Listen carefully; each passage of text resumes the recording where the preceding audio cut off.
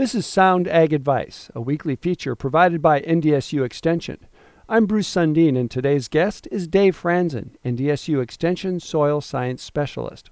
We're talking about fertilizing crops in extreme dry conditions. Dave, what kind of questions have you been getting? I've had a lot of questions lately, really in the past month or so, about putting anhydrous ammonia on when the soil is so dry. People are worried that the soil's not going to be able to hold on to it. The ammonia is captured by the moisture that's in the soil, and so people consider that in a drought the soil is drier, and that's true. But even in the worst drought, there's usually about 10% of the soil that's still water.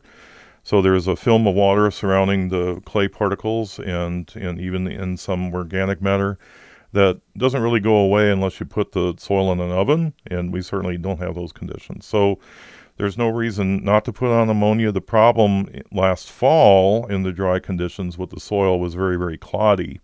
And that's a different animal altogether because there's airspace in between clods, and so the ammonia can come out as a gas. But this spring, with the freezing and thawing we had and with little moisture we had and the drying, that the soil is very fine, very loose.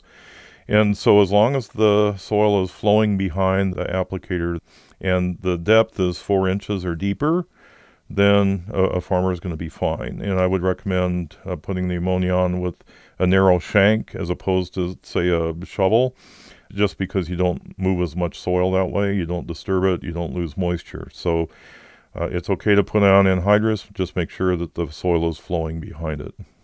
Are there other sources of nitrogen?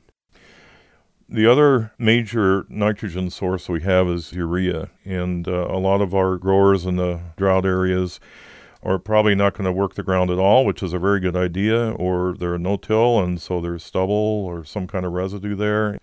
And so putting it on top and not touching it is a good plan.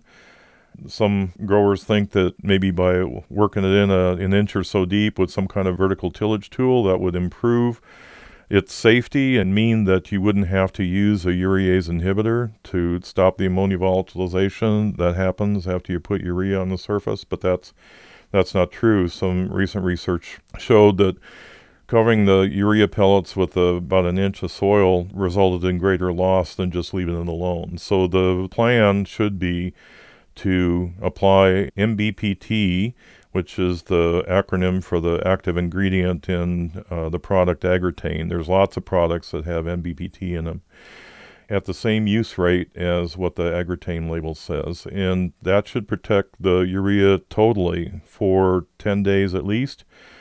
And by that time, there's probably going to be enough rain to work it into the soil, or the pellets will still be there and nothing has really happened if it's really, really dry. So that's that plan. The only caveat to that would be to make sure that you're using a legitimate product. There are products on the market that say they have NBPT in them, but they don't even publish the percent NBPT that's in the product. So avoid those. If they're not proud enough to put the percent NBPT on the label, then you should resist buying and using those products. Really, how challenging is it for producers to make fertilizer decisions during a drought? With the drought and with the psyche of many farmers, they have in their heads that fertilizer rates are based on the yield that you're going to expect. And that's the wrong way to look at things. Certainly our nitrogen recommendations for corn and for sunflowers and for wheat have a plus or minus at the end of it, that growers should have discretion to reduce or increase depending on certain conditions. And this is perhaps one of those conditions. But to drastically reduce the rate of fertilizer that you're putting on is a mistake. In dry conditions, it takes far more nutrient per bushel or ton than it would in a normal year. The other consideration is that most of our farmers are signed up for crop insurance. And if you don't use something that resembles the recommended rates of fertilizer, that it's possible that they could throw you out of the program because you haven't used accepted agronomic practices. So be very careful with cutting back rates too much. That would put you at risk for not getting your insurance. Thanks, Dave. Our guest today has been Dave Franzen, NDSU Extension Soil Science Specialist. This has been Sound Ag Advice, a weekly feature provided by NDSU Extension.